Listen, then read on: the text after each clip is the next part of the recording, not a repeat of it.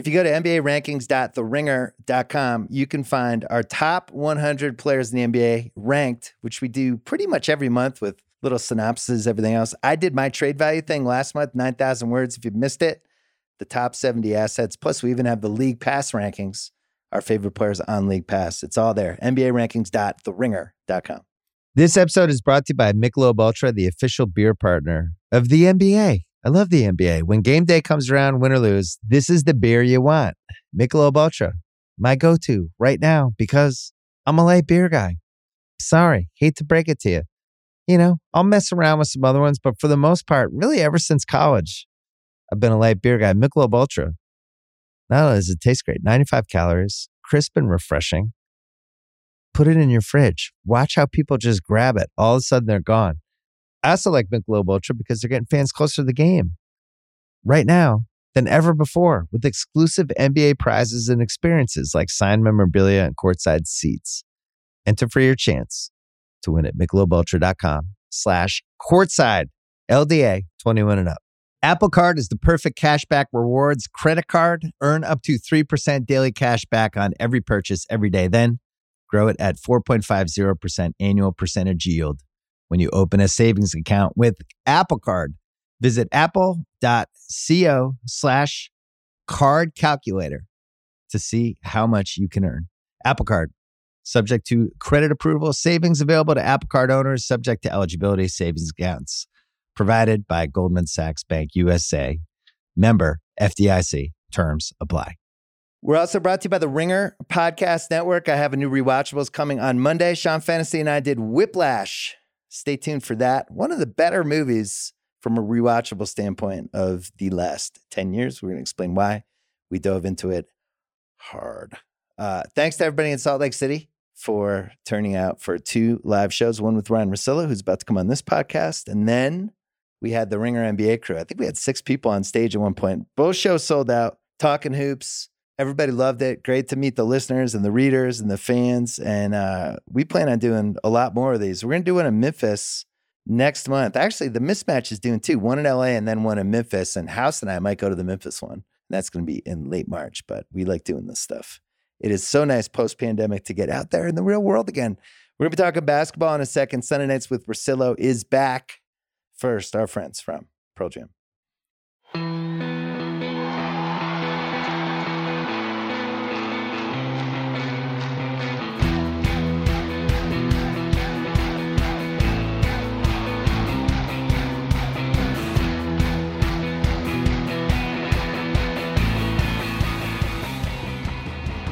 All right, we're taping this. It is 1 o'clock LA time. We don't care about the All-Star game. It's fun to watch, but ultimately it's not. We're not going to wait until after the All-Star game to tape a podcast. Ryen Russillo is here, fresh from the streets of Salt Lake City. Did a live show yesterday. We're going to break through all 30 teams. Have a little gimmick for you. How was Salt Lake City, though? Tell us. It was great. Look, I've been to Utah a bunch of times. The show was terrific. So thanks to Wise Guys for having us. And yeah, I mean, other than that, it was good. I got to stay in Park City a little bit too. So it's good to be back. What was the best question the crowd asked? That's a good one. Was there like a Kyle hive? What happens? Does Kyle have like a crew now? Big time. The governor of Utah showed up to see Kyle. We thought it was a joke. We thought we were being scammed. And somebody from the governor's office reached out to Kyle. And so they were in there, and then we actually met him. Jesus. Like, the governor is actually here. He was thrilled. I think he got his picture taken with Kyle. Kyle's affecting state laws. So we have a bunch of stuff for the people today. Why is last call so early here? Kyle's like, wait a second. What is it, midnight in Utah? No, it's like 1, and then I think it's like even a little bit later, some of the places that are further. The whole idea that you show up there and it's weird. I mean, it's something we talked about in the show yesterday. People that haven't been are like, whoa, what's it? What happens? I'm like, what do you think happens? It's like Salt Lake's a lot like Denver. Right.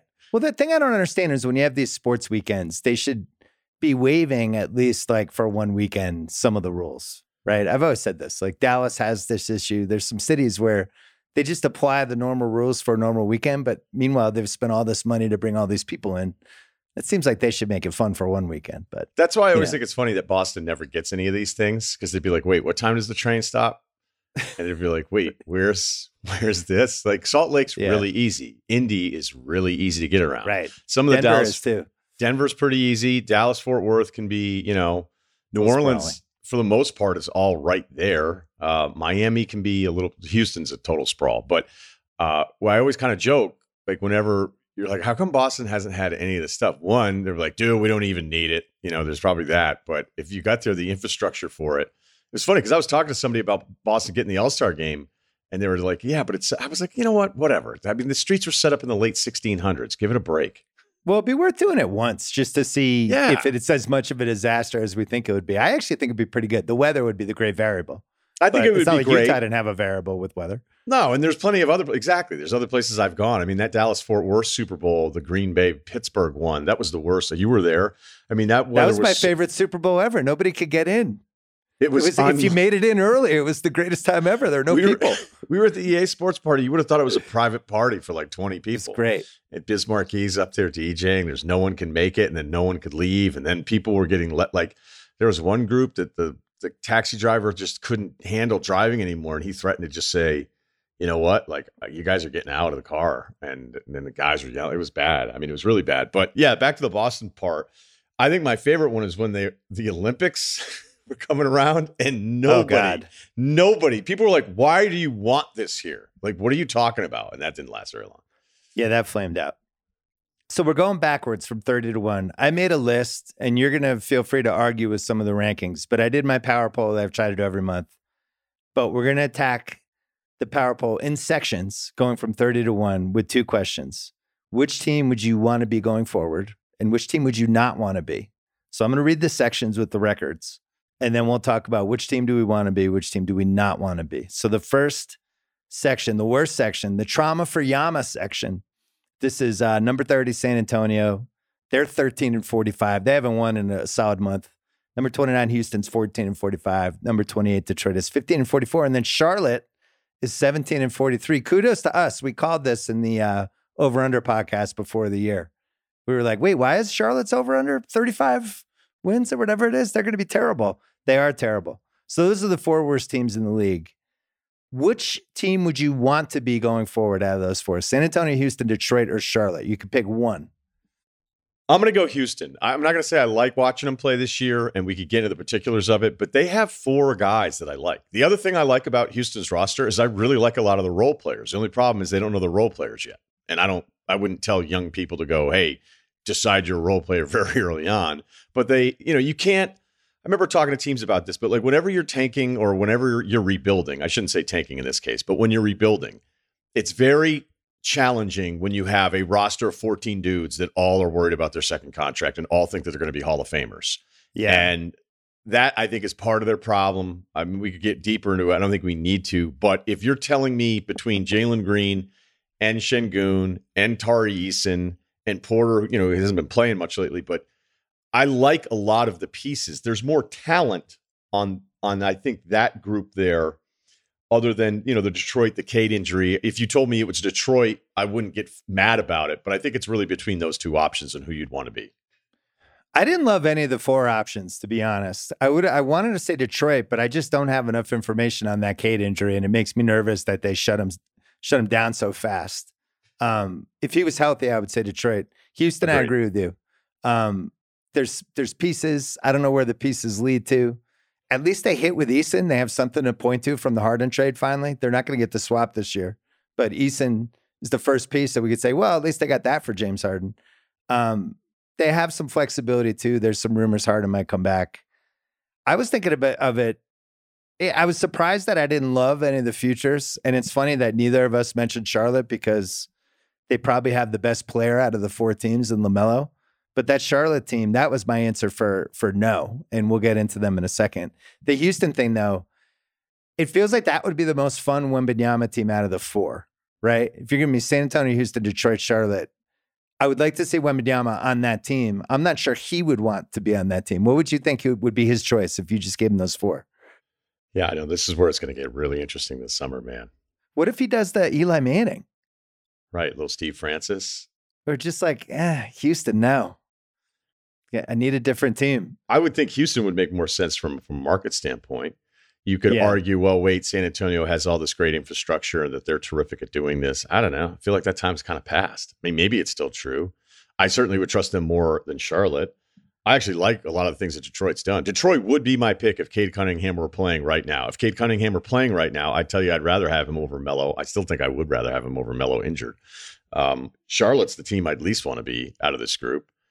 Yeah, and me too. When you factor in ownership with it, it's a no-brainer. And I don't really know what they're doing. You don't want to pay Jalen McDaniels? Okay, fine. But I mean, this is what happens when you win the Gordon Hayward sweepstakes and he plays half of his time there. I had them as this was the team I would not want to be. So I wrote down some stuff. First of all, 3 playoff appearances since 2002. 3. This is before LeBron came in the league. They have 3 playoff appearances. 2 sweeps out of the 3. The other one was a 7-game loss in 2017 in Miami. This year, they're 29th offensively, 25th defensively. They're shooting under 33% from 3. If you're looking at assets, it gets grim pretty fast, right? LaMelo is obviously an asset. I had him top 40 trade value. I like Mark Williams. I liked him in college, and they're finally playing him now. He's become a double-double guy. Rozier is definitely a playoff guy for somebody, but probably a third guard. And then PJ Washington, who is going to be a free agent. Other than that, not a lot of assets on this team. Am I missing anybody? Anyone else you like? No, not really. I mean, Book Night, it's been nothing. And then there's it almost seems like a write-off. Or there's a couple other picks that just aren't even a part of the equation, which I imagine we're going to see more and more here as they tank. But this is just talking out loud because I don't know anything about Wembanyama other than I've heard his agents are like rounding down on his height. Like he's so tall. He's like the first player I've ever heard of where it was like they actually they won't give him the other the extra inch going the other way. Yeah, because you've heard he's 7'5", right? Because that's kind of the word on the street. Kareem did this too. Kareem was like a legit 7'4", but just wouldn't really own it. But he was. Everyone said he was. And Bill Walton was the other one. Bill Walton was 7'2", but always said he was 6'11". He never wanted to be a 7-footer. I think McHale was another one too. McHale was probably 7 feet. Yeah. Wembanyama, people who have stood next to him, there's a picture online of him and Rudy Gobert where looks like he's like 4 inches taller than Rudy Gobert. And this was like a year ago. So, couple weird things about Charlotte. They have 3 20-point scorers this year, which I think is hilarious. This proves our theory that anyone could score 20. There's 100 guys in the league that could score 20 points a game. But if you look at just recent history, that 2018 draft, they were drafting 11 and SGA was on the board, didn't take them. Now, a few people kind of whiffed on SGA, but that's one where, they ended up, I think they flipped whatever that pick was for Miles Bridges, which seemed like it was a decent idea for a few years, but now he's gone. And then last year they traded that Durham pick at 13 and got basically nothing for it. They got a future pick, but you go backwards. This is since 2004. They've drafted 2, 5, 3, 8, 9, 12, 9, 2, 4, 9, 9, 22, 11, 11, 12, 3, 11, and then 13, 15 last year. To only make the playoffs 3 times is like impossible. Especially the way the way the East was lined up too. I mean, I'm glad you brought up Bridges just from a basketball standpoint. Like he was becoming a dude. Yeah, he was. And then to just have what happened where from just the front office part, you're like, okay, now we have nothing to replace this piece that we thought was going to be part of moving forward. And I don't know what that'll mean for LaMelo or whatever, but I theorized in the trade value column that he be the first one that tests this max thing, because we just assume every guy's going to sign the max and then get out after. But in his case, maybe you play it out because the cap's going up and he could be worth so much more money off the court if he's in a different market and he's not on a team that's 25 and 57 every year. So somebody's going to do it at some point in the next 10 years. Someone will do it. You're right. But it's such an advantage. Like I remember we were talking about it with a couple other guys previous years and nobody does it. Nobody does. But I agree with you. I think at some point someone will. I don't know when. Charlotte is the team I would not want to be. All right, next poll.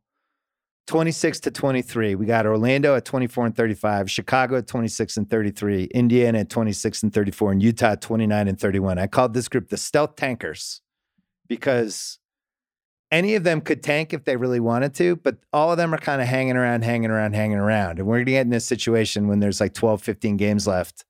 The odds to get that fifth spot in the lottery are pretty good. You get like 10% odds at the top pick. And then I can't remember what it is for the second pick, but it's, if you're in the 5 spot, the combo of that is pretty good. It's like probably a 1 in 6 chance. But if you go through, my answer to yes for this is probably the same as yours for which team would you want to be going forward. It's got to be Orlando with the Franz Wagner Paolo combo, with the way Markelle has been playing lately, with some of their big guys. There's been a little Jonathan Isaac. Forgot how much I like this guy defensively. And they have their own pick plus Chicago's top 4 protected.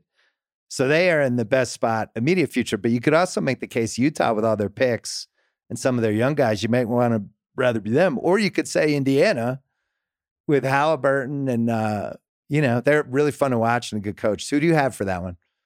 It's Orlando, and I don't really think I had to think about it all that much because despite the future pick equity that Utah has piled up here, I'm just big on knowing what I have. And if what I have is 2 really young, like multi-option wings in Paolo and Franz, where Franz's drives are incredible.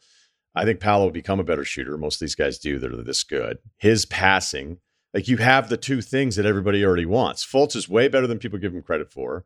Wendell's a terrific player. Suggs, I think at his worst, is a terror defensively. Like he ends up playing bigger wings. Some of those Celtics games when he'd be going after Tatum, Tatum wasn't ready for it. It was kind of funny to see that. Suggs is definitely a buy and stock guy. Offensively, he's been kind of a disaster, but there's something I agree with you. There's a disaster's too playoff harsh thing there. Well, offensively, he's been really bad. It's not what you want for somebody you're picking that high, but I think disaster's kind of harsh for him. So you add that to lottery this year, they're getting the Chicago pick if it's outside of the top 4. And I know we could just play the pick game, and Markkanen's been terrific, and Kessler looks like a real keeper, but I think it becomes a Paolo and Franz and whoever you want to put third on the Magic roster as it stands now against those 2 picks. Against what? Lowry, Kessler, and then who's the third person? So even with the picks, I think it's Orlando. We had Cerruti. I don't know if you've heard of Steve Cerruti, but he popped on the podcast on Thursday, talk a little Magic future with us, and he's very, you've heard him talk about this. He's very concerned with the timetable. He's a big timetable guy. This isn't our time. Like he didn't want Donovan Mitchell, didn't want to trade for him. That doesn't fit our timetable. Does Fred VanVleet fit our timetable? Not sure. This is a team that could make a move if they wanted to get frisky immediately, right? With those 2 firsts. There's multiple guys that I just don't have a feel for. Even like, please don't aggregate this, people. But the Jaylen Brown thing, I have no idea what's going to happen with this if the CBA doesn't allow them to pay him a max. I don't think he's going to stay for a 25% discount for what he would make as the best guy in another team. But I just think we see this league. There's always 4 or 5 guys available per year. We talk about this constantly, and they're in position. If you're just looking at who's in position to make a big deal, they are in position. The Knicks are in position. A couple of, Utah, New Orleans, anybody that has picks. But Orlando with these 2 picks right away where you can decide your destiny immediately. Like what if Chicago is the 7th pick and Orlando is like the 5th pick, into this draft, and teams could just be like, this is great. I'm starting over. So I don't know where that goes. What do you feel about the whole timetable thing? How long would you wait? Because you're about as high on Paolo as anybody. I want it on the record. I'm not a timetable guy. I'm not either. I think it's one of the most overstated, dumb things in team building that goes. Like if you have a chance to add somebody you think is really good, and not specific to Orlando's cap space, but just if you have that cap space in general, you better use it before it's gone. Like you can get cute with it and say, well, this guy's not perfect and he's a couple years older or whatever. So what are you going to do? Keep paying your own guys, not use the cap space, and then not have it and then never bring in anybody? Like there are sometimes these windows where you really like your roster, and depending on the scheduled payments to the players, then all of a sudden you have some cap space. So I'm not telling you bring in anybody. And I know that you're a little worried of taking the ball out of Franz's hands and taking it out of Paolo's hands. Paolo should be used to it after Duke, but I'm okay with having a guy. I know this is like who's 6 or 7 years older than the other dudes. And what are you going to do? Wait around for perfect? That's the other thing teams do with cap space or not wanting to trade all their assets and everything. And look at the Knicks here. This has been an awesome story. Brunson's been incredible.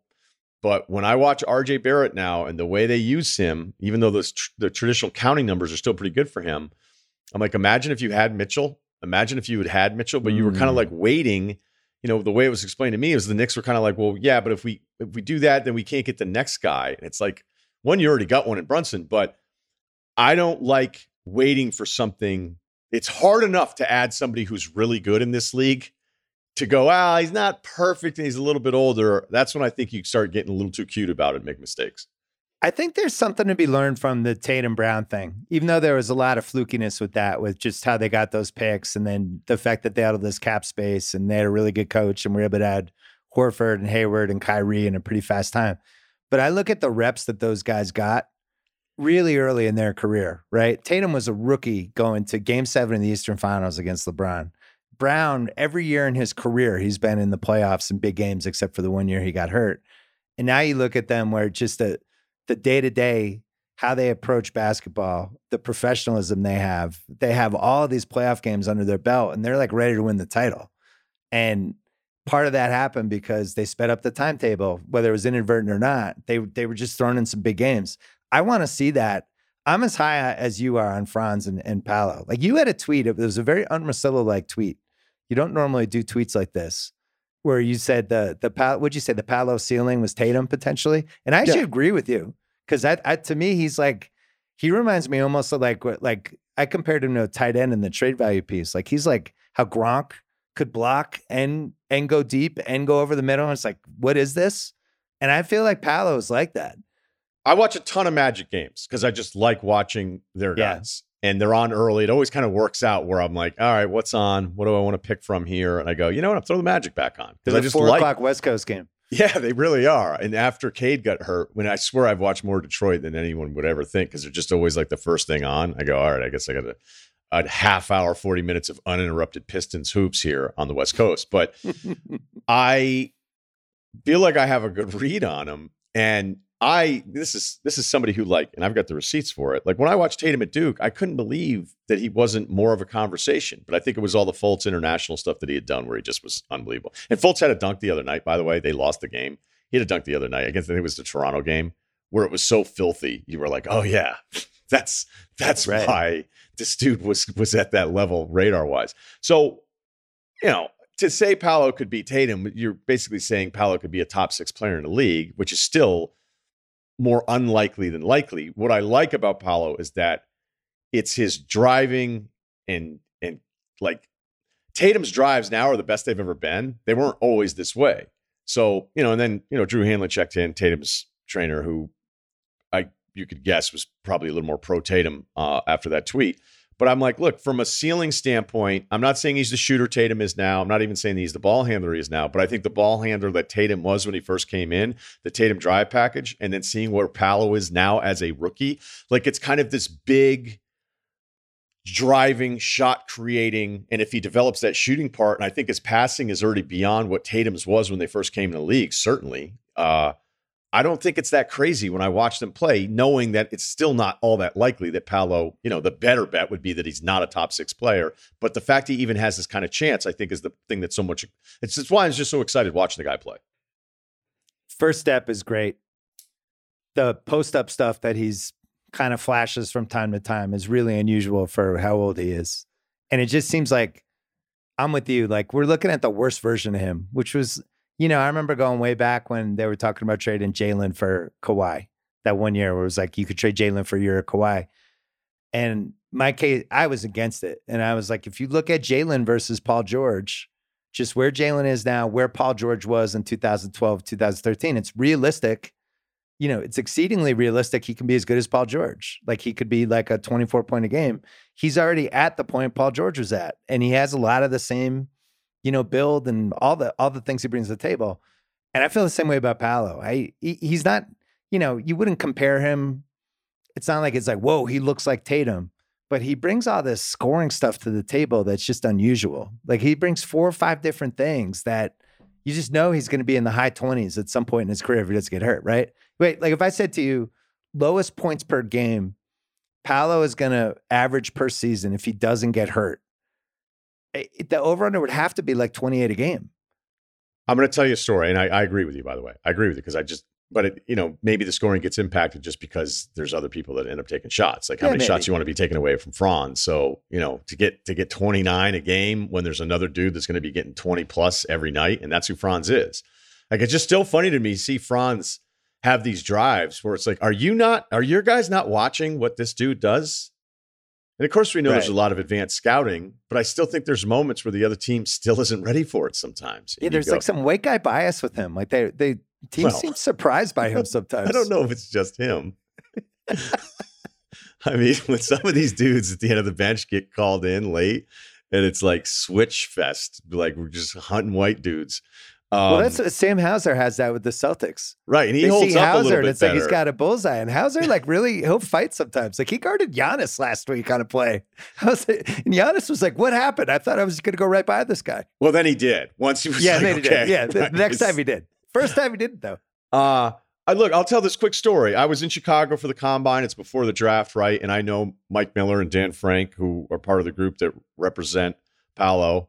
And because I've known those guys a little bit, I got invited to, hey, come hang out. And they were like, all right, who do you think's won? And I'm around like basketball people as we're hanging out, having this conversation, right? You love Chicago.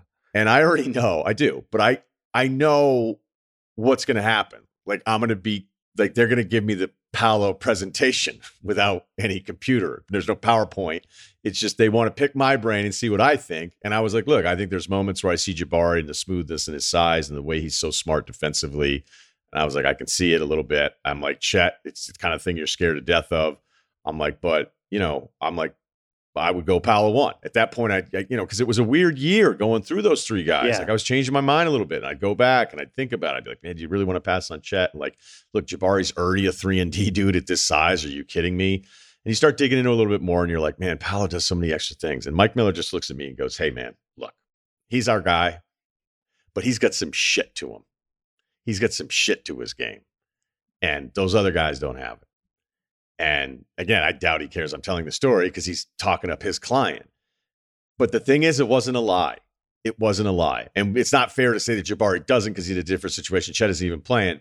But like Paolo, whatever the numbers are, when you watch him, you see these moments where he's like, fuck you guys, and just drives and everybody dunks on him, hits big shots, gets in there. And that's one of my favorite things about young players that are supposed to be great. Like, hey, we see all the talent, but like when somebody pushes you, how do you respond? And I think Paolo has that. And that's why when Mike was saying it to me, I was like, okay, am I getting the hard sell or not? And it wasn't a hard sell. It was the truth. It's like when Tatum dunked on LeBron that first year. It's only one play, but it was still kind of a moment. It's like, whoa, okay. I think that's a Here's great something. call. Yeah. Let's take a break. We got plenty more teams to go through.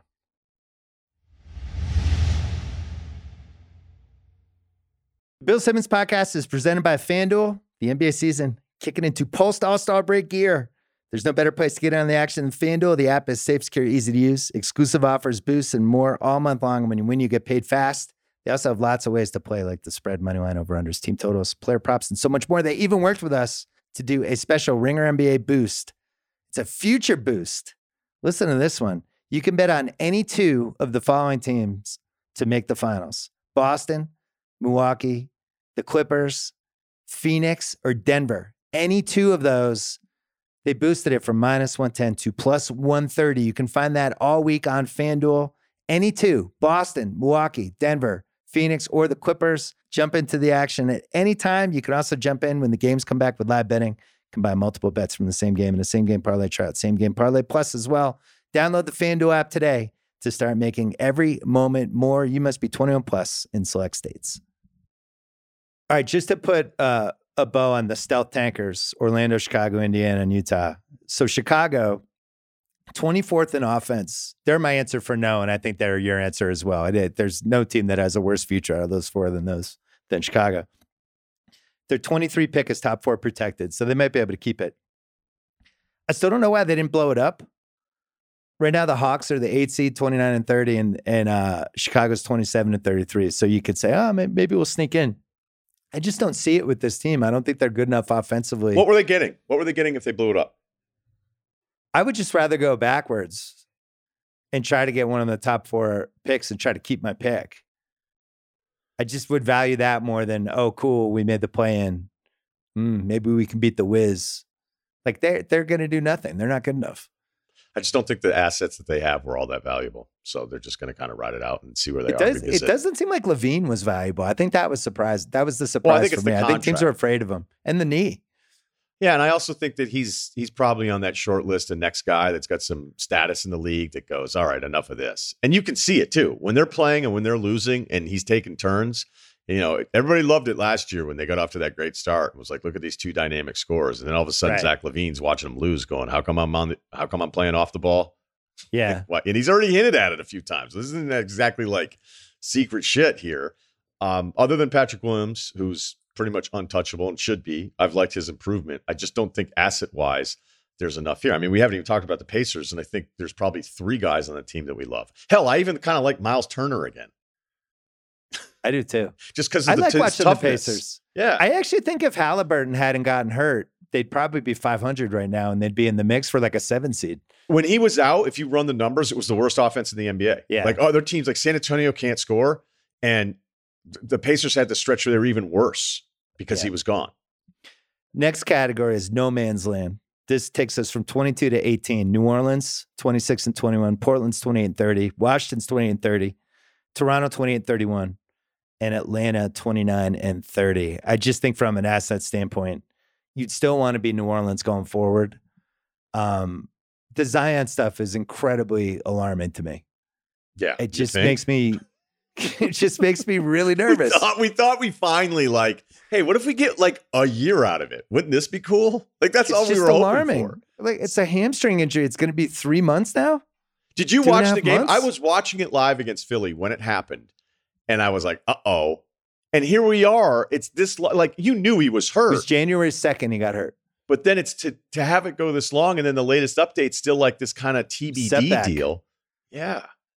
And there's just so much bad buzz about the training recovery stuff with him. And I don't know what to believe and not believe, but he definitely has top 5 bad buzz for, are you working hard enough to get back? Who knows? We can only judge by the results, is that he keeps having these injuries that a lot of guys just don't have. And I don't know enough about it recently. I know in the past it wasn't the greatest scouting report. Right? Yeah. So, and then you factor in Ingram, was actually playing really well again now. But that toe injury took forever. Yeah. I still love the roster and the picks. I mean, they've got that Lakers pick this year. What do you allow yourself to? How many dreams have you had where you woke up where the Lakers had the 1 pick and you wake up the next day and they're 27 and 32. I was looking, FanDuel had regular season wins odds that they put up this weekend. That for the most part, they're trying to bait you into bets, right? But the Lakers were 40 and a half over.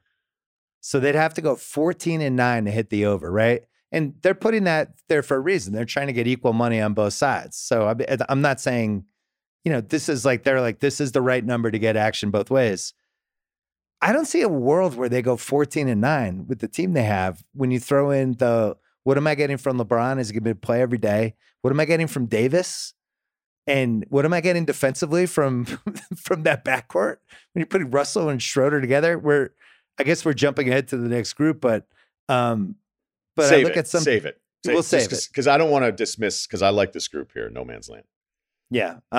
So we would still like New Orleans, Portland, Washington, Toronto, Atlanta. You'd still want to be New Orleans out of those 5 going forward. If Zion can come back in time, that's a nightmare 9 seed or 10 seed if Zion is just healthy in April. But I've given up guessing that he's going to be healthy. See, he's played less than 125 games, I think, in his career. I think you just have New Orleans too low. I don't even think they should be in this tier. Well, they've been getting their ass kicked, though. I mean, they were 3 and 14 out of 17 games at one point. They lost 10 straight. They're 4-2 in their last 6. So maybe, maybe we're both right in that. Coming back a little bit. Right. The Ingram part of it, I think, has been kind of cool. They've got the 3rd easiest schedule remaining of any of the teams in the NBA, which I think is really interesting. Like when we get to Dallas, they have the easiest schedule in the NBA. The rest of the way. Some of the Philly schedule stuff gets really tough. But again, we'll save that for later. Sacramento too. It comes down to a roster thing where I'm still going to default to New Orleans. But like if we were doing this next year, if we fast forward to 1 year from now, we're like, Zion had a tweak, his calf, then I'm done. I think this is the last year with me for Zion where I can have any expectations, but I still do. I still love the roster. I would take this roster over Portland, over Washington, over Toronto, over Atlanta, over the Lakers.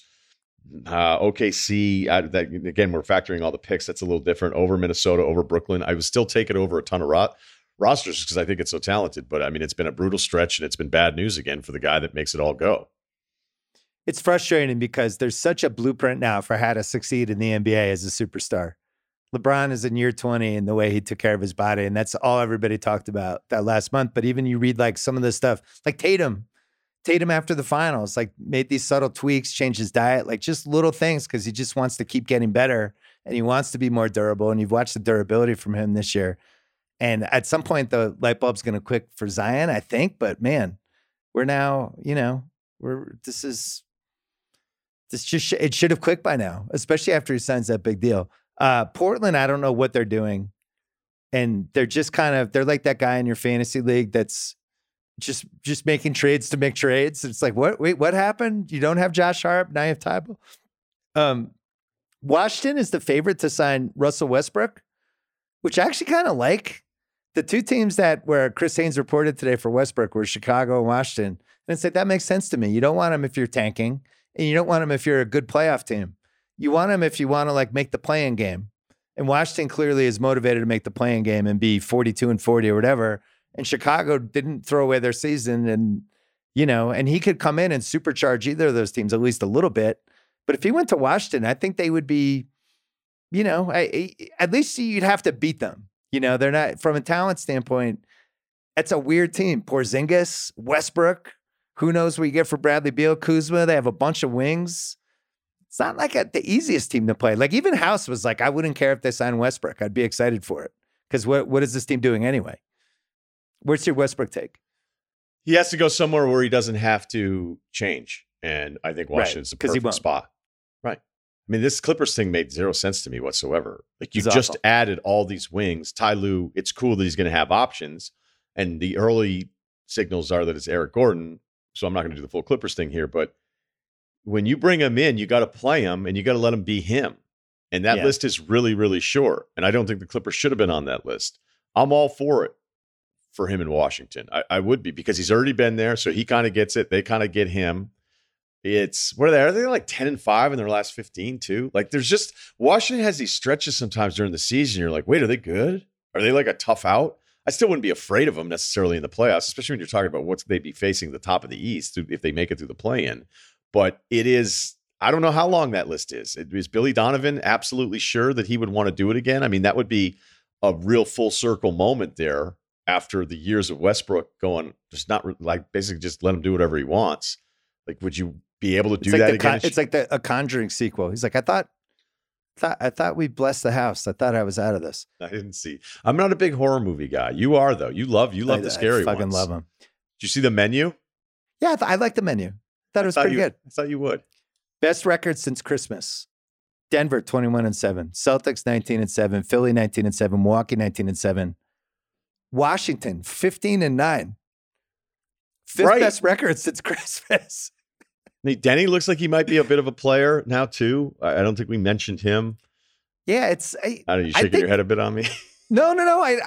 I don't mind him because I think he's. Yeah. He's a little feisty, right? He's not like a rollover swingman. Like there's some elbows he'll throw. There's some stink eyes he'll give. I kind of enjoy him, but he's an eighth guy.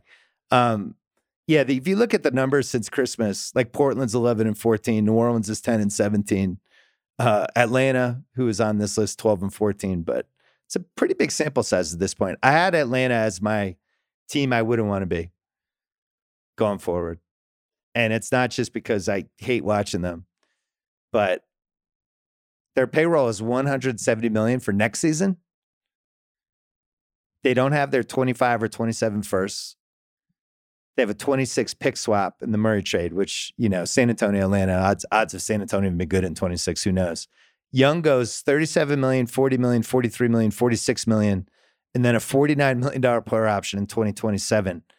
And he was a really tough trade value guy because I just think you have to cross off a lot of teams with him, right? How many teams are unhappy enough with their point guard position or desperate enough for a star that they would want to pay what the premium price would be for Trey?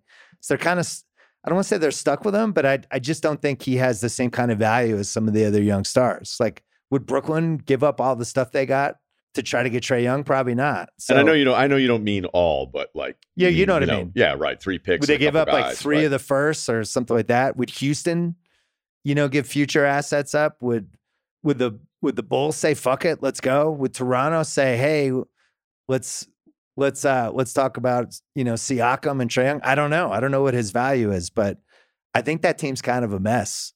I haven't liked anything I've seen from them this year. I don't think Atlanta's the right choice for the team you at least want to be out of this group, because I still like the roster enough. And, the Trae stuff, I don't need to repeat myself all over again here. The value for him, I think we should all be reminded of the Kyrie Irving lesson that we all got taught, that there were still 4 or 5 teams that wanted him again after all the Brooklyn stuff. And Trae doesn't have anything close to like Kyrie's resume of discontent. I mean, it's pretty clear that I don't think people like Trae. So I don't know how that's going to be figured out. Did you see where he finished up in the player voting too? It was like, whoa. Yeah. So, and the money is not nothing. No, it's not nothing. It's a pretty big haul. The money for Lillard and Simons moving forward, and then they got a Grant decision on top of that. So you have Portland as your team. You would want to be going for. I'm just talking it all out here. Like, Portland isn't something you look at today going, that's going to be a great time. Washington should be at least nominated for the worst option out of this, with Beal's contract, Porzingis' injury history, and the fact that he's going to get paid again by them. And that's why they want to bring back Kuzma. That was part of the Rui Hachimura Matthew. Yeah, years you're right. They were both I guess I overrated that they have all their picks going forward. You're right. Like, the Porzingis could get hurt tomorrow. Picks is certainly part of it, but you can't then put like Oklahoma City 7th in your power rankings, Right. Although I fucking love watching them play. I mean, come on. Right. You can talk me into it. Hey, look, Toronto's in a weird spot here. Anunoby, who apparently everybody wanted, didn't meet the price while he was out again. He doesn't play in a lot of games, man. Look at his numbers. You got to pay Van Vliet or let him walk or facilitate some Kyle Lowry deal, where they ended up winning that trade big time by not paying Lowry and ended up with Precious. So there's some little pieces there. But Toronto, that roster's heading for like this weird purgatory thing here too. Well, and the Van Vliet piece is an issue too. He just changed agents. He's going to be a free agent. Right. And I just don't think he's a $30 million a year guy. I don't. And I thought Brunson was 25, and that's maybe Van Vliet's low 20s. But after that, I just don't like it. And I think we all like Barnes. I would have liked to see a bit of a jump this year, and we haven't. So I wouldn't pick Atlanta out of this group of who I wouldn't want to be, because I know I'm stubborn about this.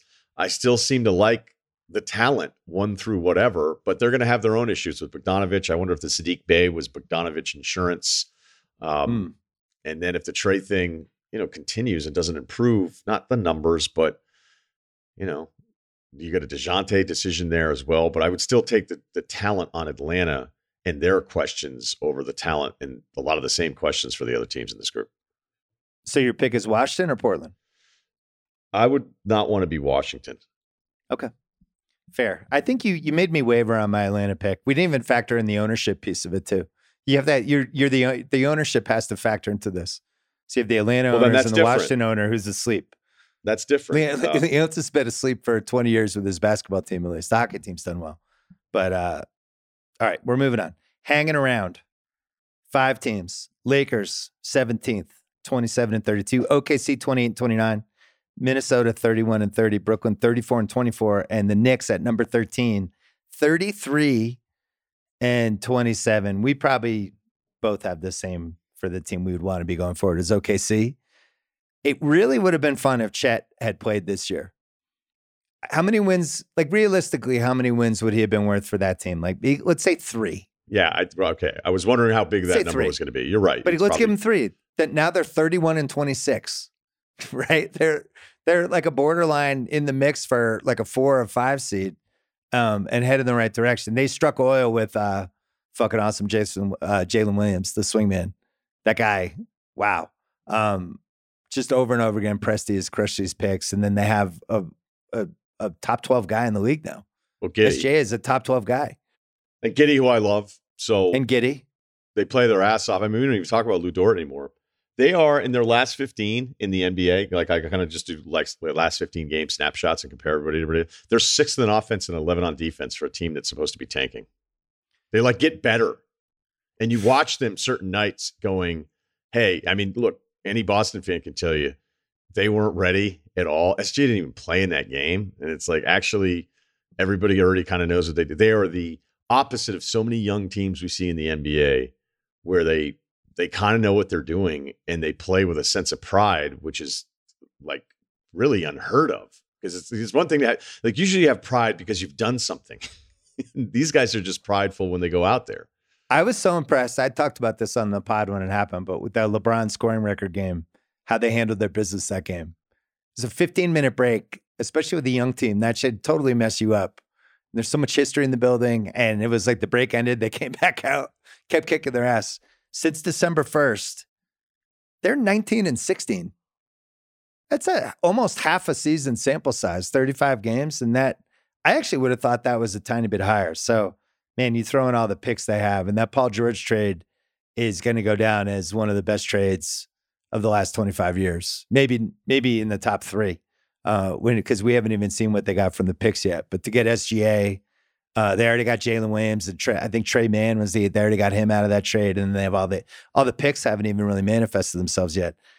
Well, okay, just to finish though, would you say then, like, as we've kind of balanced this topic around, hey, I like Orlando better because of the players. I know Utah has a million picks, but like it's a combination of not only OKC's talent from what we've seen this point and knowing, okay, and the dump truck of picks is coming here too. It's the fact that they have a guy that we think could be the best guy on a contender at some point. SGA. Orlando doesn't have that yet. Would Minnesota, because I think we'd both agree that we'd probably rather have Anthony Edwards than any single player on any of the rosters in this group? For the next 10 years or the next 5? I don't know. What do you think there's a difference? I think I would rather have SGA than Edwards. Over the next 5? I just, maybe I'm drinking too much SGA Kool-Aid. Like, what else do we need to see? He's averaging 30 a game. He goes toe-to-toe against every star in the league. He delivers over and over again at crunch time. Like, at what point do we just admit this is a real thing, that he's one of the best guards in the league? I think he's there. Yeah, because we have a long sample size now. The numbers in the beginning, you're just like, okay, number one option. Is this a hot streak? What is this? It's not a hot streak. He does this game after game after game. He gets whatever shot he wants. I love watching them. And, Edwards is great too. I think it's at least they're even. I don't know if I would give either guy an edge. You might be right, but I'd still take Anthony Edwards. But Edwards is just, the fact that he didn't really start playing basketball until 10th grade it's like the greatest fact of anyone in the entire league. I want to know unbelievable. I want to know what the neighborhood was. Was there a hoop somewhere at the cul-de-sac? Well, obviously he shot around, but this was just like, he's like, wait, maybe I'll start playing basketball more. And then all he of a was sudden, dribbling. He's the best player in Georgia. There's no way he started dribbling as a sophomore. Like the first time he ever. Should be like, somebody needs to do like a 45-minute investigation of this. Because they won't, because it's not as good of a story as if one day he was like, hey, fuck it, throw me that thing. And what do you do with this again? Like, that's the way these stories are told to us. There's a really good chance Anthony Edwards was dribbling a basketball before he was a sophomore in high school, is my point. I don't have evidence. I'm just saying. Well, that's why he can't be the answer for no. Even though Minnesota has no picks left, I would still rather be them than the Lakers. The Lakers now have been decimated from a pick standpoint, and they basically have LeBron, who's 20 years in the league, and Davis, who I don't trust to play for 3 straight weeks. Pretty weird ownership situation, too. That is the team I would not want to be if you gave me a choice. And I don't know what Davis's value is if they decided to move him this offseason. I don't know who's falling all over themselves. Like, do you think they could get anything close to that Durant deal? I don't. No, the Durant deal, probably not, but I think they'd get more than we think. I think we're constantly reminded of like, oh, what are you going to get for that guy? Oh, he's hurt all the time. When Davis is rolling, another team would talk themselves into it. Another team would say, oh, we're going to get him away from all that. We're going to do this. We're going to bring him these trainers. You're going to go all gluten-free, whatever.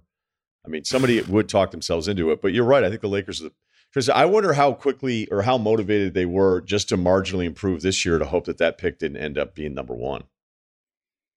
Oh, interesting. I like that. Well, I'll tell you this. They beat New Orleans the other night, and I put on First Take the next day as I was having coffee, and they have the graphics, what they're talking about, the question, and the graphics were like, are the Lakers contenders again? And are the Lakers for real? It's just because they beat New Orleans without Zion. I don't see it. I think defensively, their guards are a nightmare for trying to guard anybody. And I just don't see, like I mentioned before about how they'd have to go 14-9 just to go 41-41. I don't see how they would go 14-9 unless LeBron and Davis were playing every game.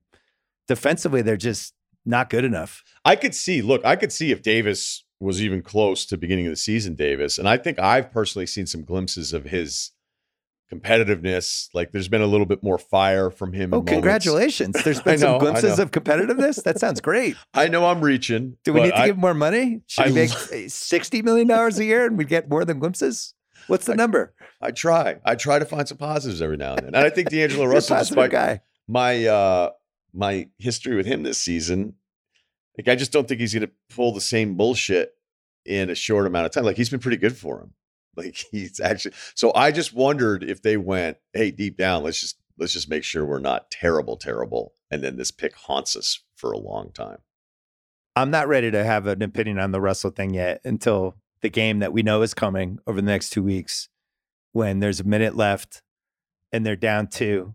And they get a stop, and it comes down, and Russell has the ball, and he dribbles for 7 seconds, and then launches a 28-footer and misses, and it cuts to LeBron just with that LeBron face for like a second and a half before he disgruntled runs back up the court on defense, just furious. Right, that's going to happen. And he's looking at Martha Let's see how Stewart. It goes after that first shot. Right. I love when he finds somebody in the crowd after he wants them to know how mad he is at the teammate. Right.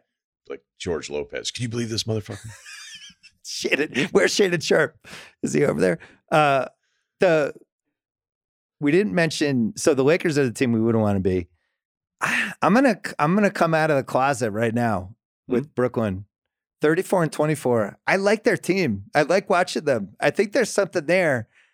And if Simmons wasn't a complete write-off, if they had, first of all, if the Simmons from 3 years ago was with these guys, this team would be actually good, like a really legitimately good team that would be really hard to play. They're deep. They have shooting all over the place. They have wings. They can switch on defense. But they need Ben Simmons, and he's the 13th guy on the team, and he's pretty much unplayable at this point. But I still think they're like a little better than maybe people think. They're not going to, they're so deep, they're never going to throw away a game. You're always going to have to, like, you know, go at them and beat them for 4 quarters. They have these random heat check guys. I just kind of like the team. You seem disgusted. I don't know. You know what? The Ben Simmons thing is a trigger. It triggers me. Okay. It goes back to, like, the fact that JJ and Tommy got Ben Simmons in that sit down is incredible. Okay. That is what every podcast hopes they have. And he has the juice to be able to do it as much as anybody who's doing it right now. And so it was really good, but it was also like really revealing in what I thought was a pretty horrifying way if I were a Nets fan. Yeah. That I was like, wow. Like when I got done with that episode, and a lot of it was like, I'm still awesome and people don't understand that I can do this. And like, I do all these different things. And I was like, this guy's not even close. Like, it's not. Like, there was no accountability at all. It was everyone else's fault. And there was no self-reflection or anything. I thought it was an alarming interview. Exactly. I made fun of Tommy about it. I was like, whoa. Did you run out of softballs, or did you have to run to Big Five and buy some more? I don't think it even was, though. Like, yeah, I would have done the interview differently, but I also would not have ever gotten it. Okay. Right. So at some point I would have been like, hey, dude, like, this isn't, but, you know, in a way, how do you get worse at free throw shooting every year? You're a professional. Like, that's a question that I just want to hear somebody ask him at some point. Like, do you work hard on your game? Do you work on your craft? How have you worked on your craft the last 3 years to get better at it? Is a question I just want to hear him answer at some point. I just think he's a delusional basketball guy. I just think he is. I don't think he likes basketball. When he went and dunked in front of Nick Friedel last year when he didn't play, remember he was like, post this video, and it was him dunking in the practice facility, and then the guy didn't play. And you were like, what? So then it was the carryover, and then that interview, and again, what wasn't, and I just want to make sure those guys don't like think we're. No, we love those guys. It was, I got done with that episode and I was scared. I was like, what was that? And it's exactly like that interview to me was the foundation for the Ben Simmons story, the player for this season. And there were these little glimpses like, oh man, he had a bunch of assists in the first half of this game. Remember the Boston game? It was like a 10-point swing. Yeah. So it was like plus 13 with him on, minus 10 with him off in the first half, lighten it up.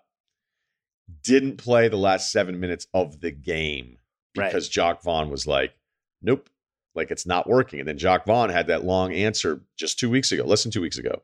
Being like, we don't know what we're doing and trying and whatever. And it was almost like a public warning of like, I don't know how much he's going to play in certain situations. Now he probably will because I don't really know who they are as a team. But you're right, Bill. It's really frustrating. Like, forget the number one pick, forget multiple all-stars. Like, just a guy that had a little bit more aggressiveness to him. And now it's been gone. It's been gone for a long time. And you still have 2 years left. And then Ben Simmons has to kind of go like, I'm still not 100%. And you're like, dude, like, okay. It's a shame. I really liked watching him play basketball. Just before we go to break, the Knicks really quick, 33-27. And I love the Josh Hart trade for them. It's already been borne out as that's a nice addition for them. The big thing, we talked about the Brunson signing a couple times during the summer because we both liked it.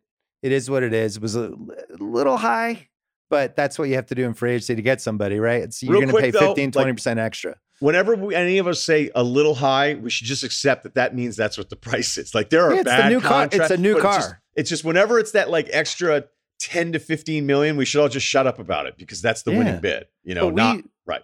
We really like Brunson and we like the signing.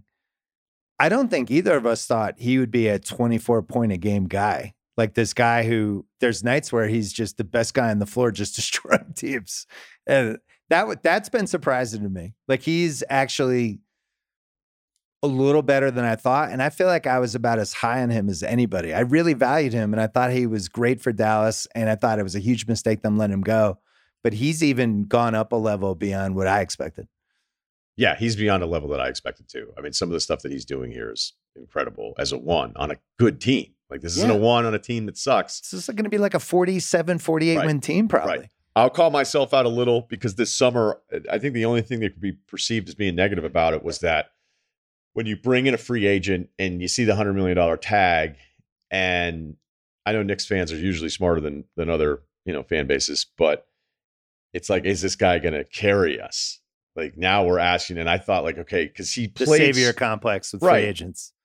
And I thought that could get weird when I didn't know that he was going to be that guy. And now he's actually that guy. So, yeah, this is better than I thought he would be.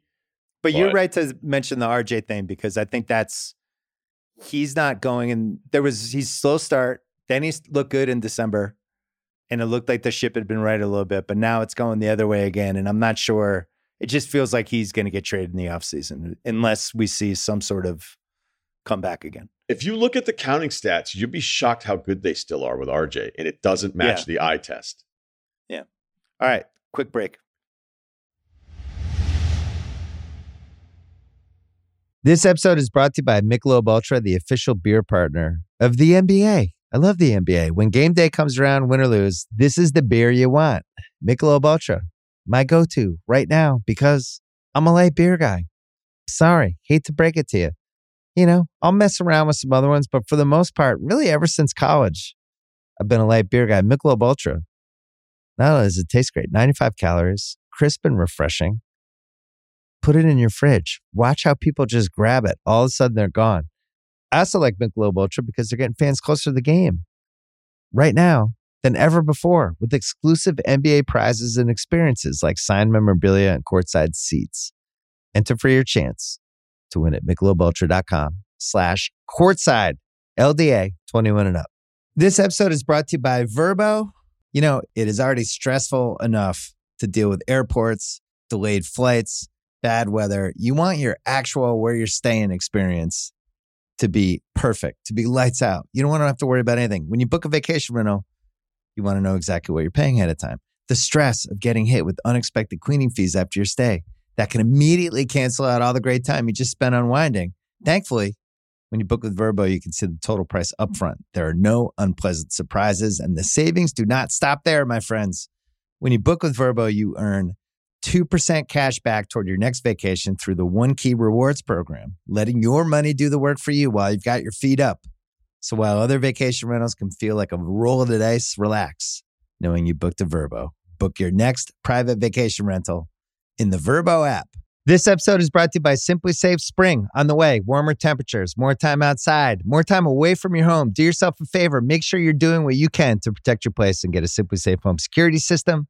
Comprehensive protection for your whole home. A great way to keep you and your loved ones safe. What if you're going out for Easter for 6 hours? You don't think the burglars are going to figure that out? That y'all packed up your car at like 11:30 on Easter and you drove off somewhere?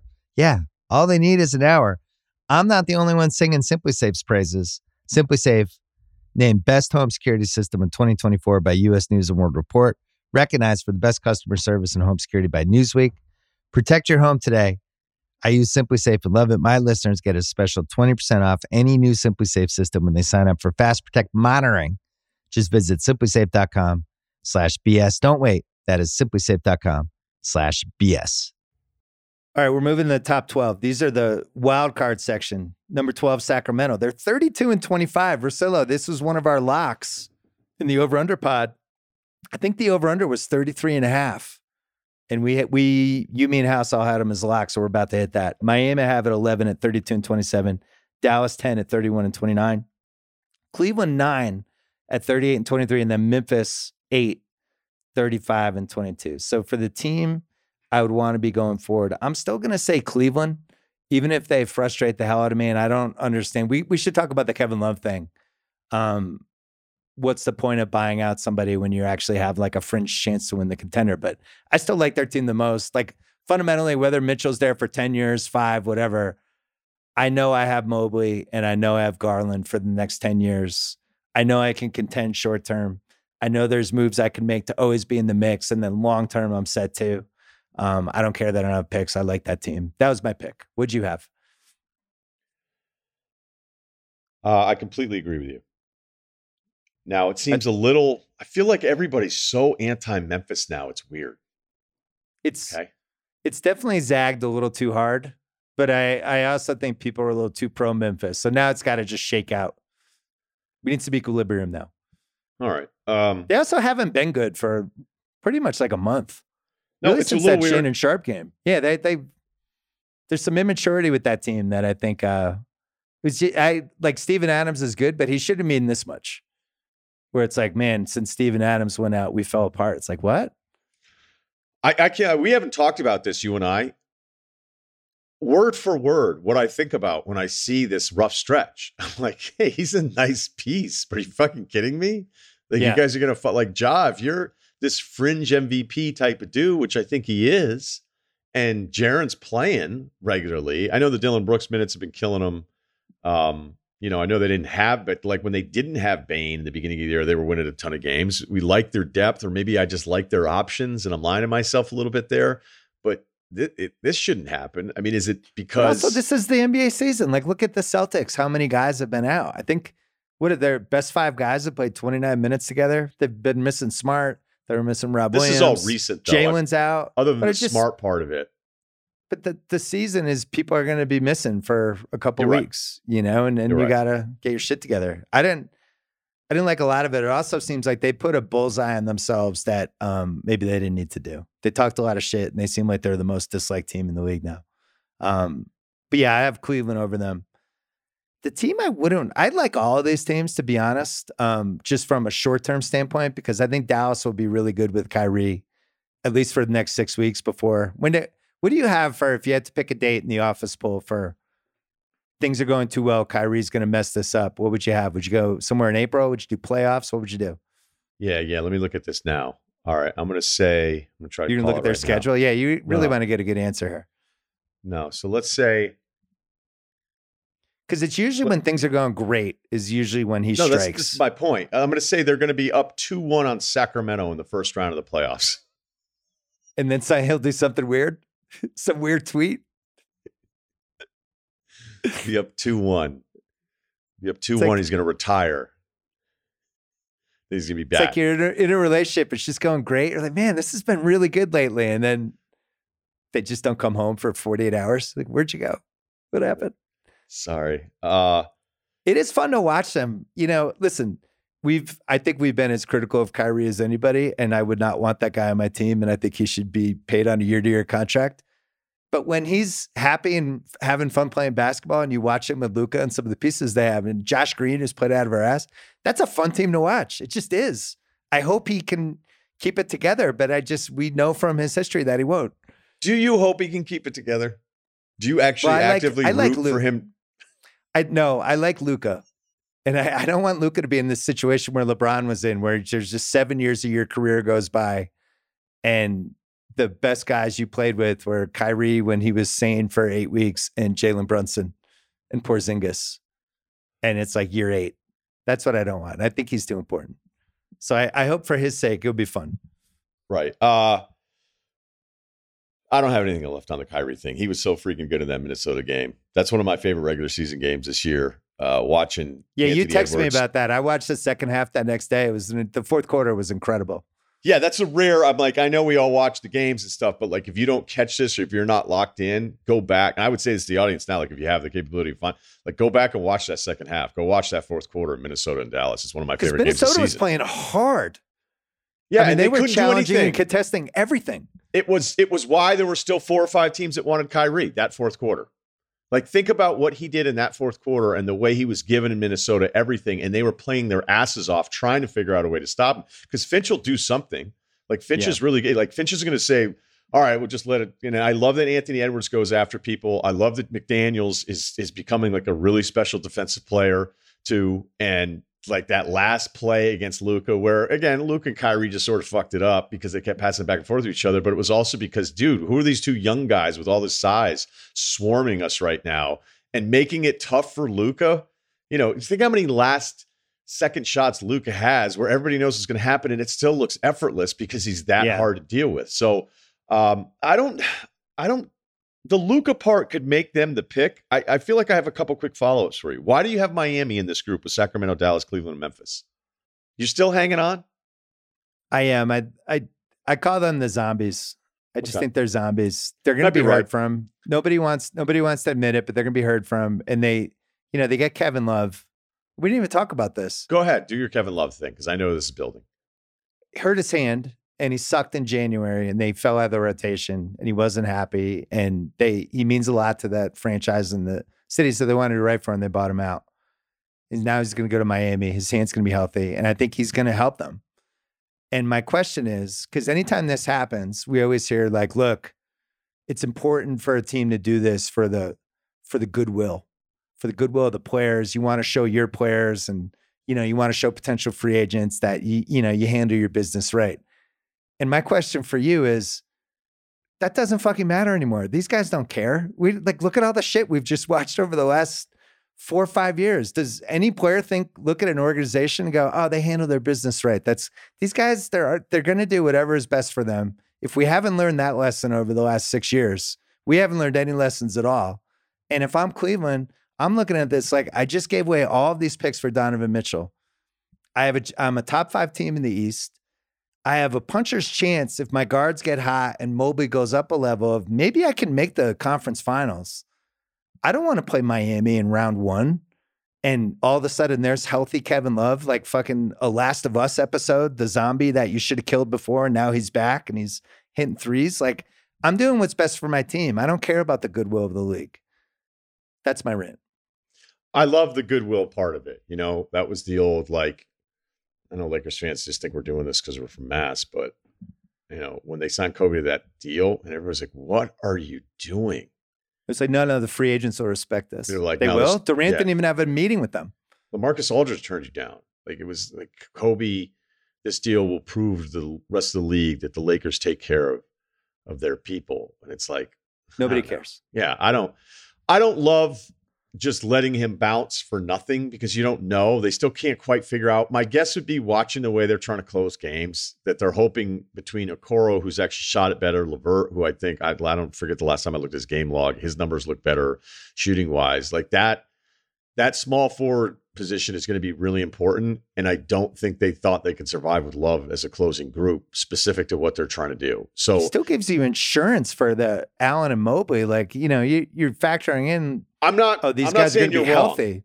Yeah. I just don't I would have been in the room just going nuts. Like, wait, we're going to pay this guy to go away. Like, what if we need him?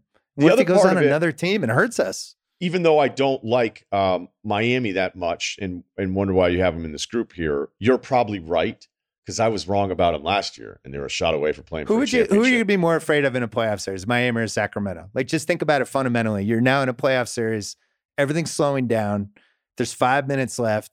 Miami starts doing their bullshit stuff where, like, you can't, because Sacramento hasn't done it, even though that. No, but that's what I mean. That's why I have them ranked higher, because I know, like, you know what's going to happen in the Miami game. They're down 7.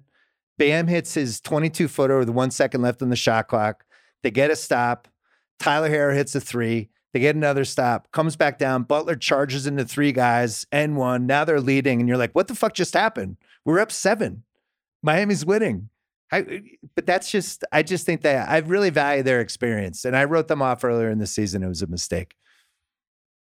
They're in their good stretch despite losing 2 before the All-Star break, but they still can't shoot. They're the 3rd worst three-point shooting team in the NBA.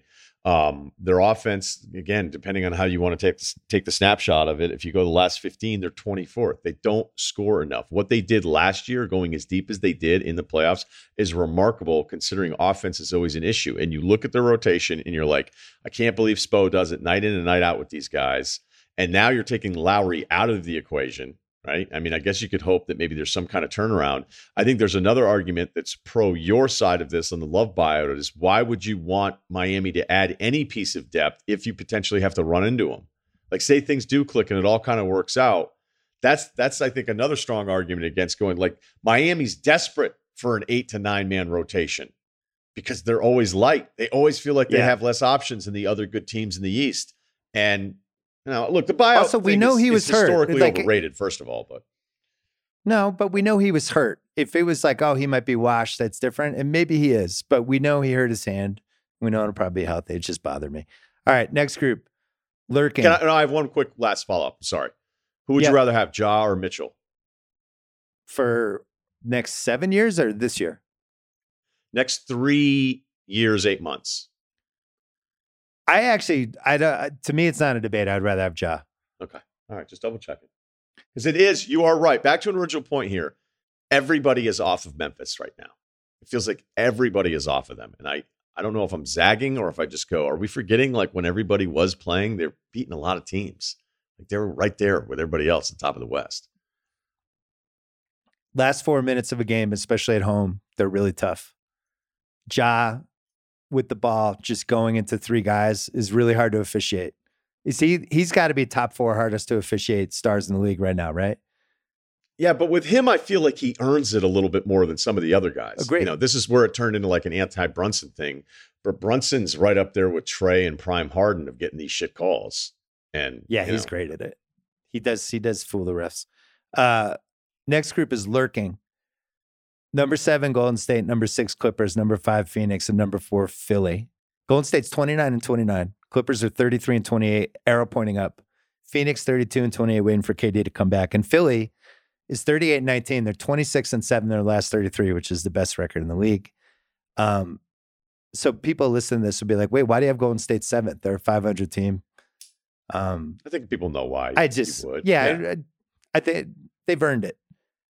I also have them as my no for the team I wouldn't want to be going forward, which was crazy to me. But I thought I was going to say Phoenix. I thought I was going to say the Clippers, but I'm alarmed by Golden State's books. After they're on the books for $210 million next year, not counting Draymond's $27.5 player option. I think they're going to have some really tough decisions to make with Clay and Draymond down the road. Poole is already making a shit ton of money. They missed on Wiseman. They already cut bait on that. Not sure about Moody. You and I think, are probably as bullish on Kuminga's potential as anybody, but I do wonder what this looks like in 3 years. And if you're telling me the way Kawhi has looked lately, and he's only, I think, 31, and him and Paul George, 31, 32. How old is Kawhi? Well, I don't know, but you're after a few. Kawhi's been unstoppable. He's been awesome. But that was the team I was gonna pick, but I couldn't get there. I think I would rather have their next 5 years than Golden State's. But I might be wrong. I really worry about the money and paying people for past performance, which I think is the situation they're going to be in. They're going to have to pay. What are they going to do with Clay and Draymond? Is Clay a $40 million guy anymore? Well, depending on what the new CBA looks like. What, 24, 25? 25 be the first year. I don't know. I don't know what the hell the numbers are going to be for guys. I think it's going to be like 60 plus million for the best players. So you'd rather have the Golden State future? I need a little bit more from Kawhi and Paul George before I start saying Kawhi has been better lately as a positive. He has been better for right now. He's been fucking awesome. Their game against Phoenix, that was like a really nice, impressive game, even though Kawhi took him forever to get going. He didn't make any shots. Also, how many? Here's the other thing I forgot to mention with the Golden State case. How many of these injuries is Curry going to have? I worry about him from a durability standpoint too. He's had a few of these now. And Phoenix, you could say Phoenix could be the answer for no, because Chris Paul's 37 and Durant is the same thing. He's had a few real injuries at this point, and they've traded away all their picks. I thought this was the toughest group to pick the no. I didn't feel great about any of the choices. I would say the Clippers not having any of their picks might be the deciding factor. Golden State. Yeah, you're right. I forgot about that part. You're right. That should be Clippers or the no. You're right. But I was wrong. I'm sort of aggregators. Picking... Just make sure you count the 180. I just did. But with the you're picks right. They have here, no picks. It's kind of group to group where it's like, all right, how much am I weighing the picks here? Right. The Curry injuries have been kind of weird. You had the hand one, you had the knee one last year, which you multiple came back leg from. Ones. He's got the ankles from the past. The shoulder one, when you watched it, you were like, what the fuck? You just reached for the ball. That was right. Kind of a weird, that was like an old man pickup injury. And then he had the knee, which was already hurt. You could tell because it was all braced up, and there was some stuff that he was doing. And he'd gone down again. So yeah, it's starting to add up. Having said all that, I still like his track record of is he going to be there over Kawhi's, despite the fact. Yeah, I think you're right. I messed that up. All right. One thing on the Paul George trade, they have pick swaps in 23 and 25. OKC. I think they're going to be better than the Clippers in 25, right? Like that one might actually come into play. This year it won't, because the Clippers are going to have better records, so you got to throw it out. But the 2025, I think OKC will actually have a better record than them. They have their 24 and 26 unprotected first too. So there's a lot left. What team would you want to be out of these four? Golden State, Clippers, Phoenix, Philly. Phoenix. I had them as well. Because we're talking about Durant and Booker is the next 5 years. I know I have that, and I know I can build around that at the very least. Right. Now, this is all like this is a weird year, because every time I'm trying to figure it out, and I've already talked about this, it's like, which health do I want to bet on, right? Because I felt like Boston was a better health bet. I still feel like, Ja and Jaren Jackson's injuries, like I'd rather deal with those than Kawhi and Paul George's injury history. And a lot of it just comes down to simple age here. Once Phoenix has all their guys, and we'll see how long that lasts, but if they have all their guys, give me that and the chance of that for the next 1 or 2 years. I also think, I don't know, I'm optimistic on how Durant's going to age, because the game is so easy for him. And the injuries he's had were really like that last one he had was just Jimmy Butler fell in his leg. Anyone in the league was getting hurt on that. So the time he puts into his game, I do feel like he has 4 to 5 years left. But he's going to get hurt. I mean, this is a yearly thing with him now too. So it's kind of like the Curry thing, where maybe it's not the one devastating thing, but we know we're not going to have you. And now it's just this game of, is there any way we can have you with a couple weeks before the playoffs start? The Golden State thing, I think it's going to be really hard to keep improving that team with the amount of money they're selling out already. But I guess that's a topic for another pod. Last group, the contenders, Denver, Boston, Milwaukee 1 was my list. Denver 3, 41 and 18. Boston 2, 42 and 17. Milwaukee 1, 41 and 17. I just think for me, Milwaukee, I've always felt this way. I'm not going to waver. Denver is probably going to end up being the best regular season team, but the Giannis, I still think that's the marker for the rest of the league. The guy you got to go through. You have to go through at some point to win the title or get to the finals. And I like some of the moves they've made. The Ingles thing, Crowder. They finally have Middleton back looking normal again. And I just think that's the best team. Yeah, I don't know that I'm all the way back with Middleton, even though he's been back and they keep winning all these games. Some of the free throw attempt stuff with him, can usually be a sign of like, who are you becoming as a player? I would put Drew ahead of him as the second best player on this team. Me too. Because there's moments. I mean, granted, they're Did you see him in the Boston game against the Boston's bench? He was unbelievable in that game. I spent 6 minutes on that. He was, once he stripped Derek White, like that game. Oh my God. That game was what I said on my podcast after that game. I go, this is a lesson in why we all lose our shit on the guys that are really good. Like the scorers that are the top 20 players, the guys that can get buckets whenever they want. The reason all these teams will do whatever they can to get them, and we spend so much time talking about them, we get so bummed out when they make trade demands and all this different shit, because that was an exercise in like, this is what it looks like when you have players who can't get any separation or can't get their own bucket. Like Hauser has that drive and he's like, oh shit, this isn't going to work. Grant Williams tries to fucking go between his legs against Giannis. Right. And you were like, what is this? And like Derek White, who's been awesome. And I, love seeing it because I think a lot of Austin fans were like, wait, you guys thought this guy was good? And we're like, no, he's actually really good. Drew just strips him clean. And then that was the game. So you can make fun of Milwaukee. You're like, cool, you went to overtime against Boston's bench. But I thought there was a nice little lesson in there. I completely agree with you. I want to take the guy that's the best player and that he's still in his prime. Who seems really motivated too. Like really, I think that some of this Jokic and Embiid stuff was probably good for him. Yeah, and it's funny. Like about 6 weeks ago, I think that was a nice little fire for him. Whenever you see there'll be some Jokic graphic that comes out, right? And you go, oh my God, right? I can't believe no one's ever done this. And then there'll be some Giannis one that comes out. And you're like, wait, he's the first guy to be doing this. I mean, it all seems to always go back to Will. But between them and of course, Embiid the last year plus with this MVP debate that's gone on and on, like if you want to, you can find 5 things for each one of the guys. You're like, well, how does that guy not win? And you're like, well, that's the point, because that's how special this group is. Jokic was plus 49 on off in February. Okay. You know what? I'm glad this is good, because I was starting to look at like the prime 5 lineups, right? So that's amazing. Yeah. Which teams, like, what do they look like when their 5 guys are out there? And that plus minus isn't as much of a swing as you would think. Like, for example, Sacramento's 5-man lineup is like played more than, again, some of the qualifiers can be how many minutes per game and all that kind of stuff. But like for the most part, Sacramento's always had their 5 guys. And I think it's a big part of their success. They play like a team that kind of knows what they're all supposed to be doing. Denver's prime 5 is probably, and I don't know if I have this, like, because the qualifiers and minutes and all that stuff can change it a little bit, but I think for like teams that actually play and like, hey, who are their starting 5? Well, here are their 5. And when they play, like the plus minus for them is the best group of any of those 5. The weird thing for Denver is they've got like a massive net negative when their bench is in. Okay. Yeah. But in the playoffs, is that really going to matter all that much? Well, they also added 2 guys that I think are genuinely going to help them. I think Thomas Brown will help them, and Reggie Jackson will absolutely 100% help them. He will. Yeah. And I think they were so sick of Bones. I think Jokic is pretty sick of it too. And, it's just, I can't imagine being part of that Nugget staff and then listening to these other broadcasts be like, oh, Bones, he gets a chance. And it's like, all right, whatever.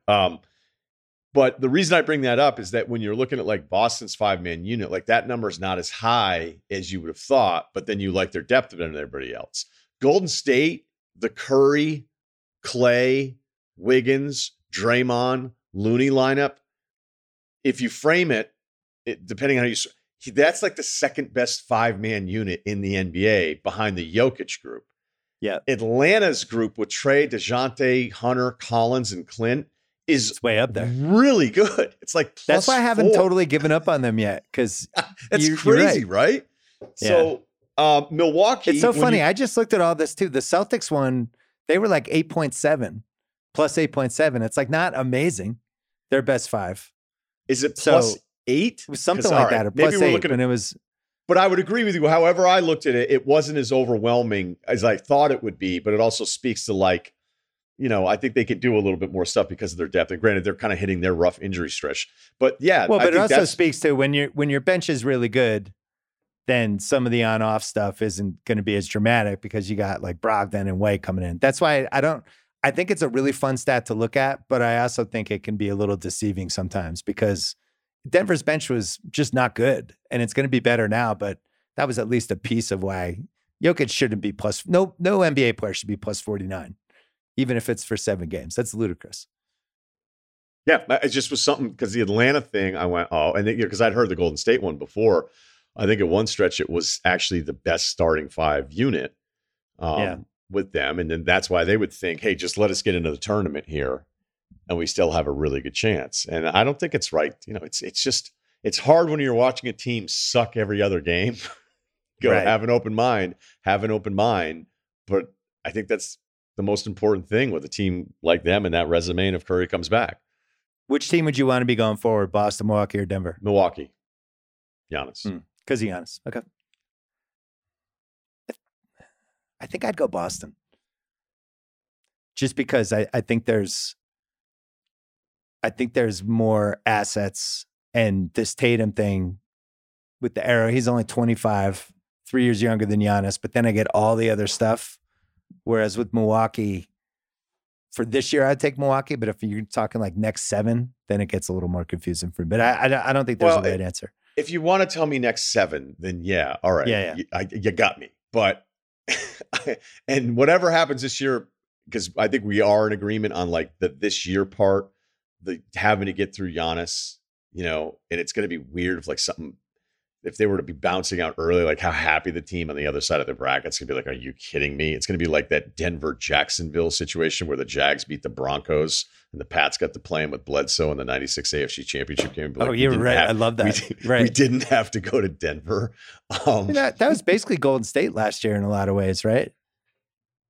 They all of a sudden were in the finals, and then they started playing their best basketball. But the road to the finals for them really wasn't like crazy hard. Like Memphis was probably the hardest series for them. Yeah, and you don't know, nobody wants to like what Phoenix was actually doing in the regular season when you go back and look at it. And then they just skipped Phoenix. They didn't have to play them. We're taking one more break and then a quick end of the pod segment that we're going to start. We'll see if it works. This episode is brought to you by Nissan SUV. It's good to stay up to date. I mean, we've seen this in basketball, we've seen it in football, we've seen it in baseball. Once the stats started taking off in the 2000s, everybody had to figure that out. Then I remember in basketball, first it was 3-pointers, then it was defensive stats. You just got to keep moving, you got to keep evolving, you got to keep going. Now it's pace and threes. What's it going to be next, big guys? That's why the 2024 Nissan Rogue has Google built right into its 12.3-inch touchscreen infotainment system. With Google Maps, Assistant, and more, you can stay up to date on everything that's ahead without even needing to connect your phone. Find your next adventure with the Nissan SUV. Learn more about the Rogue, Pathfinder, and Armada SUVs at nissanusa.com. This episode is brought to you by Michelob Ultra, the official beer partner of the NBA. I love the NBA. When game day comes around, win or lose, this is the beer you want. Michelob Ultra, my go-to right now because I'm a light beer guy.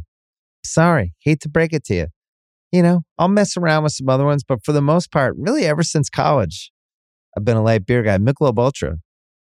Not only does it taste great, 95 calories, crisp and refreshing.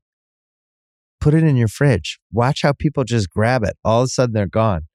I also like Michelob Ultra because they're getting fans closer to the game right now than ever before with exclusive NBA prizes and experiences like signed memorabilia and courtside seats. Enter for your chance to win at MichelobUltra.com/courtside. LDA 21 and up. All right, so this is a new segment we're going to start on Sundays, me and Russillo. I don't know a title yet, maybe Drunk Trade History or Greatest sober. 21st Century Trades, Sober Trade History. That's fine. Yeah, Sober Trade History is good. We're going to tackle the Dwight Howard trade today.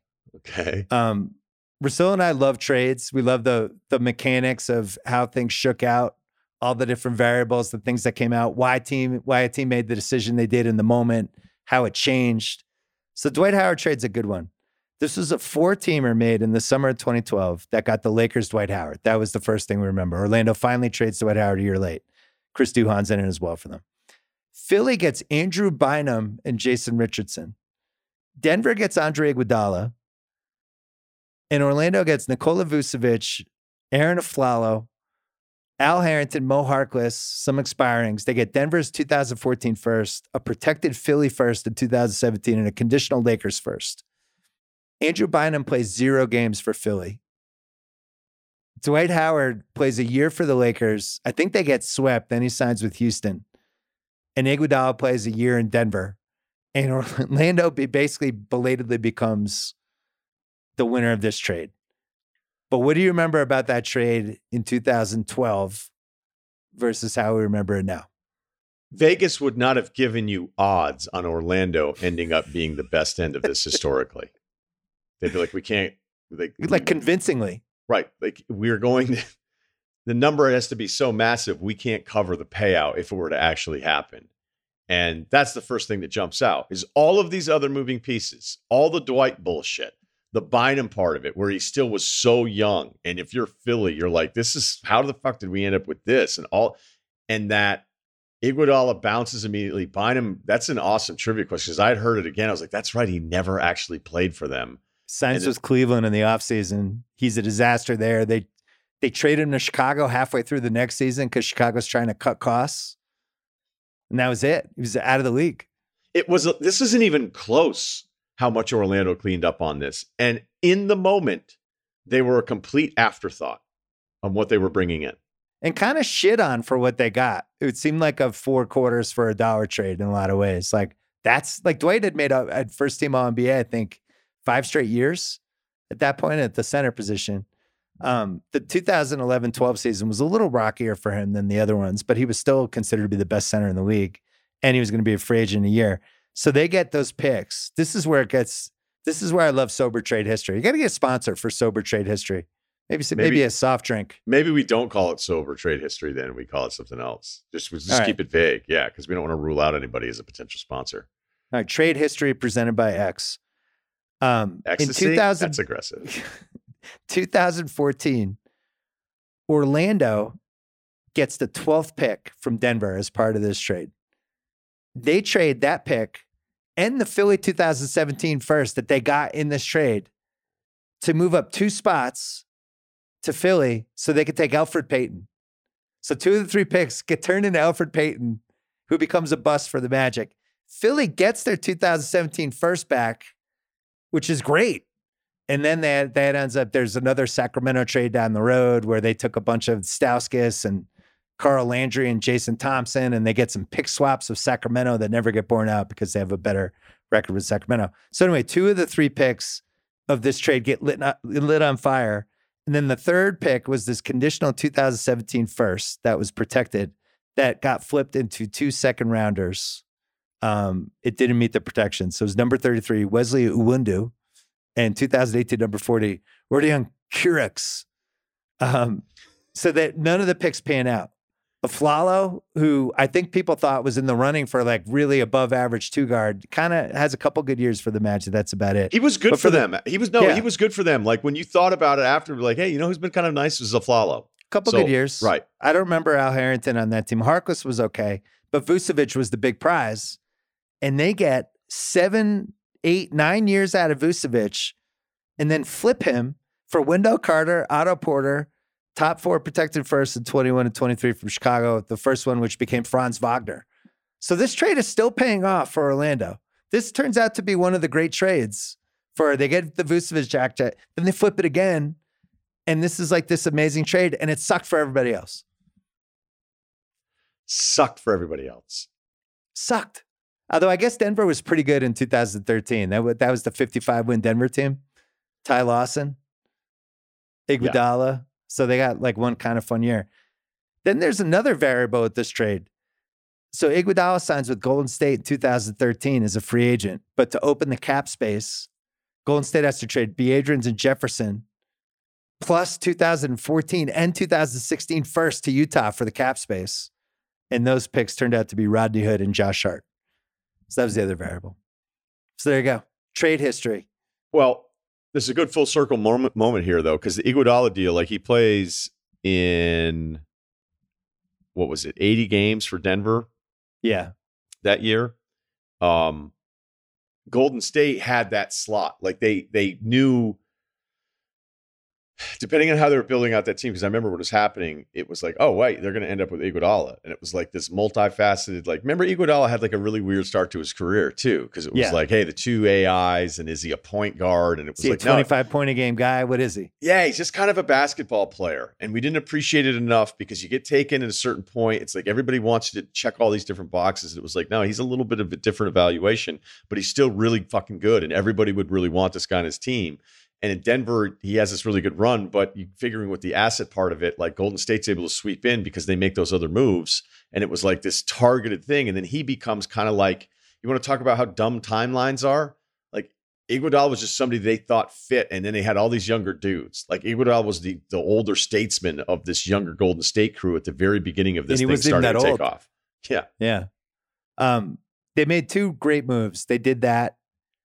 The Golden State, like going all in on Iguodala, knowing how important of a glue guy he was going to be, and better than that. I mean, an overqualified glue guy. And then the other one was resisting the, what was it, Klay Thompson and David Lee for Kevin Love, which was on the board for them for that whole 2014 season, basically.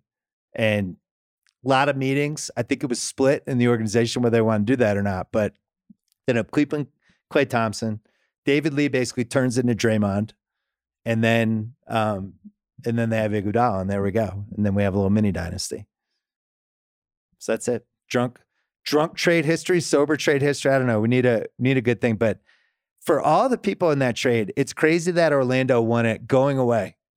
Like they're like Secretariat end up winning that. And then for the Lakers, like it really did seem like the axis of the league had shifted when they got Dwight Howard. It was like, oh my God. Dwight Howard, then they end up getting Nash. They trade some first for that. Well, number two, Dwight wanted to go to the Nets. Dwight originally was like, I want to go to the Nets. Dan Williams. Yeah. All right. That's it. Still need a sponsor for that one. Russillo, when are you doing your podcast this week? We'll have the Utah show, the Salt Lake show with Larry Markkinen as our guest. We do an extended life advice. So, there's a little open there. So I know live podcasts aren't exactly everybody's favorite. We try to do enough for everybody that they're going to come out on Monday. And then we have a tape one with Brian Curtis and I just talking about the media with another life advice. So we'll do Monday, Wednesday, and then I'll be back. We're not going to do next Sunday, and then I'm back. Yeah, you're Tuesday, off next Sunday, and then we're back for good after that. Right. Did you tell Lori Markkinen that my wife thinks he's super handsome? That was her big 3-point contest takeaway. Who's that guy? He's handsome.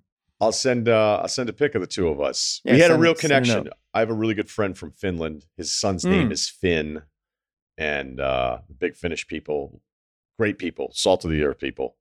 So, I got a picture for him. It's a good example. Every once in a while, this happens, right? It happened with Isaiah Thomas, the other Isaiah Thomas that the Celtics had, where a guy's just kind of bouncing around, and he's talented, but he can't find the right team, and then suddenly he finds the right team.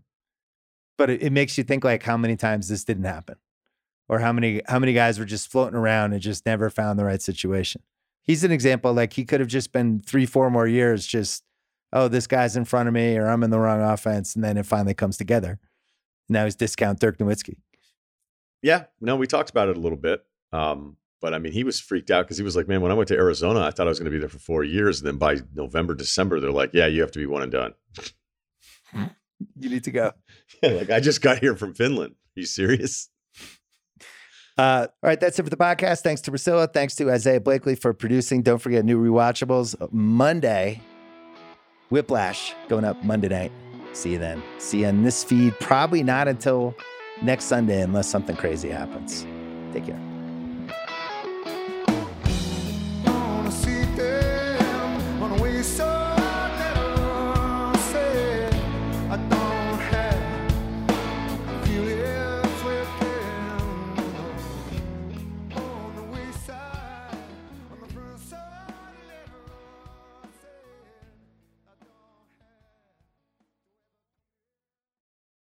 This episode is brought to you by Lululemon. Guys, if you're ready for a new pair of pants, try one of Lululemon's ABC pants. They're made to make you look and feel good. And there's lots of different styles to choose from. My favorite, because I walk around LA every day, I like the joggers. I'm not jogging, I'm just walking fast. But if you're working out, I would try them out. And if you want something a little sleek, maybe business-like, maybe try the ABC Slim Fit trouser. But I am a joggers guy. Once COVID happened, I was just like, I want to wear jogging pants and joggers and all kinds of soft pants as much as I possibly can, especially when I'm working out. Ultra comfortable and versatile, ABC pants are really in a league of their own. Buy a pair right now at lululemon.com. This episode is brought to you by Empower. You got money questions like, can I retire early? What are my best savings options? Can I afford to pay for my kids' education? Luckily, Empower has all the answers. With Empower's real-time dashboard and real live conversations, you get clarity on your real life financial goals. So join 18 million Americans and Empower what's next. Start today at empower.com. Tap the banner or visit this episode's page to learn more. Sponsored by Empower, not an endorsement or statement of satisfaction by a client.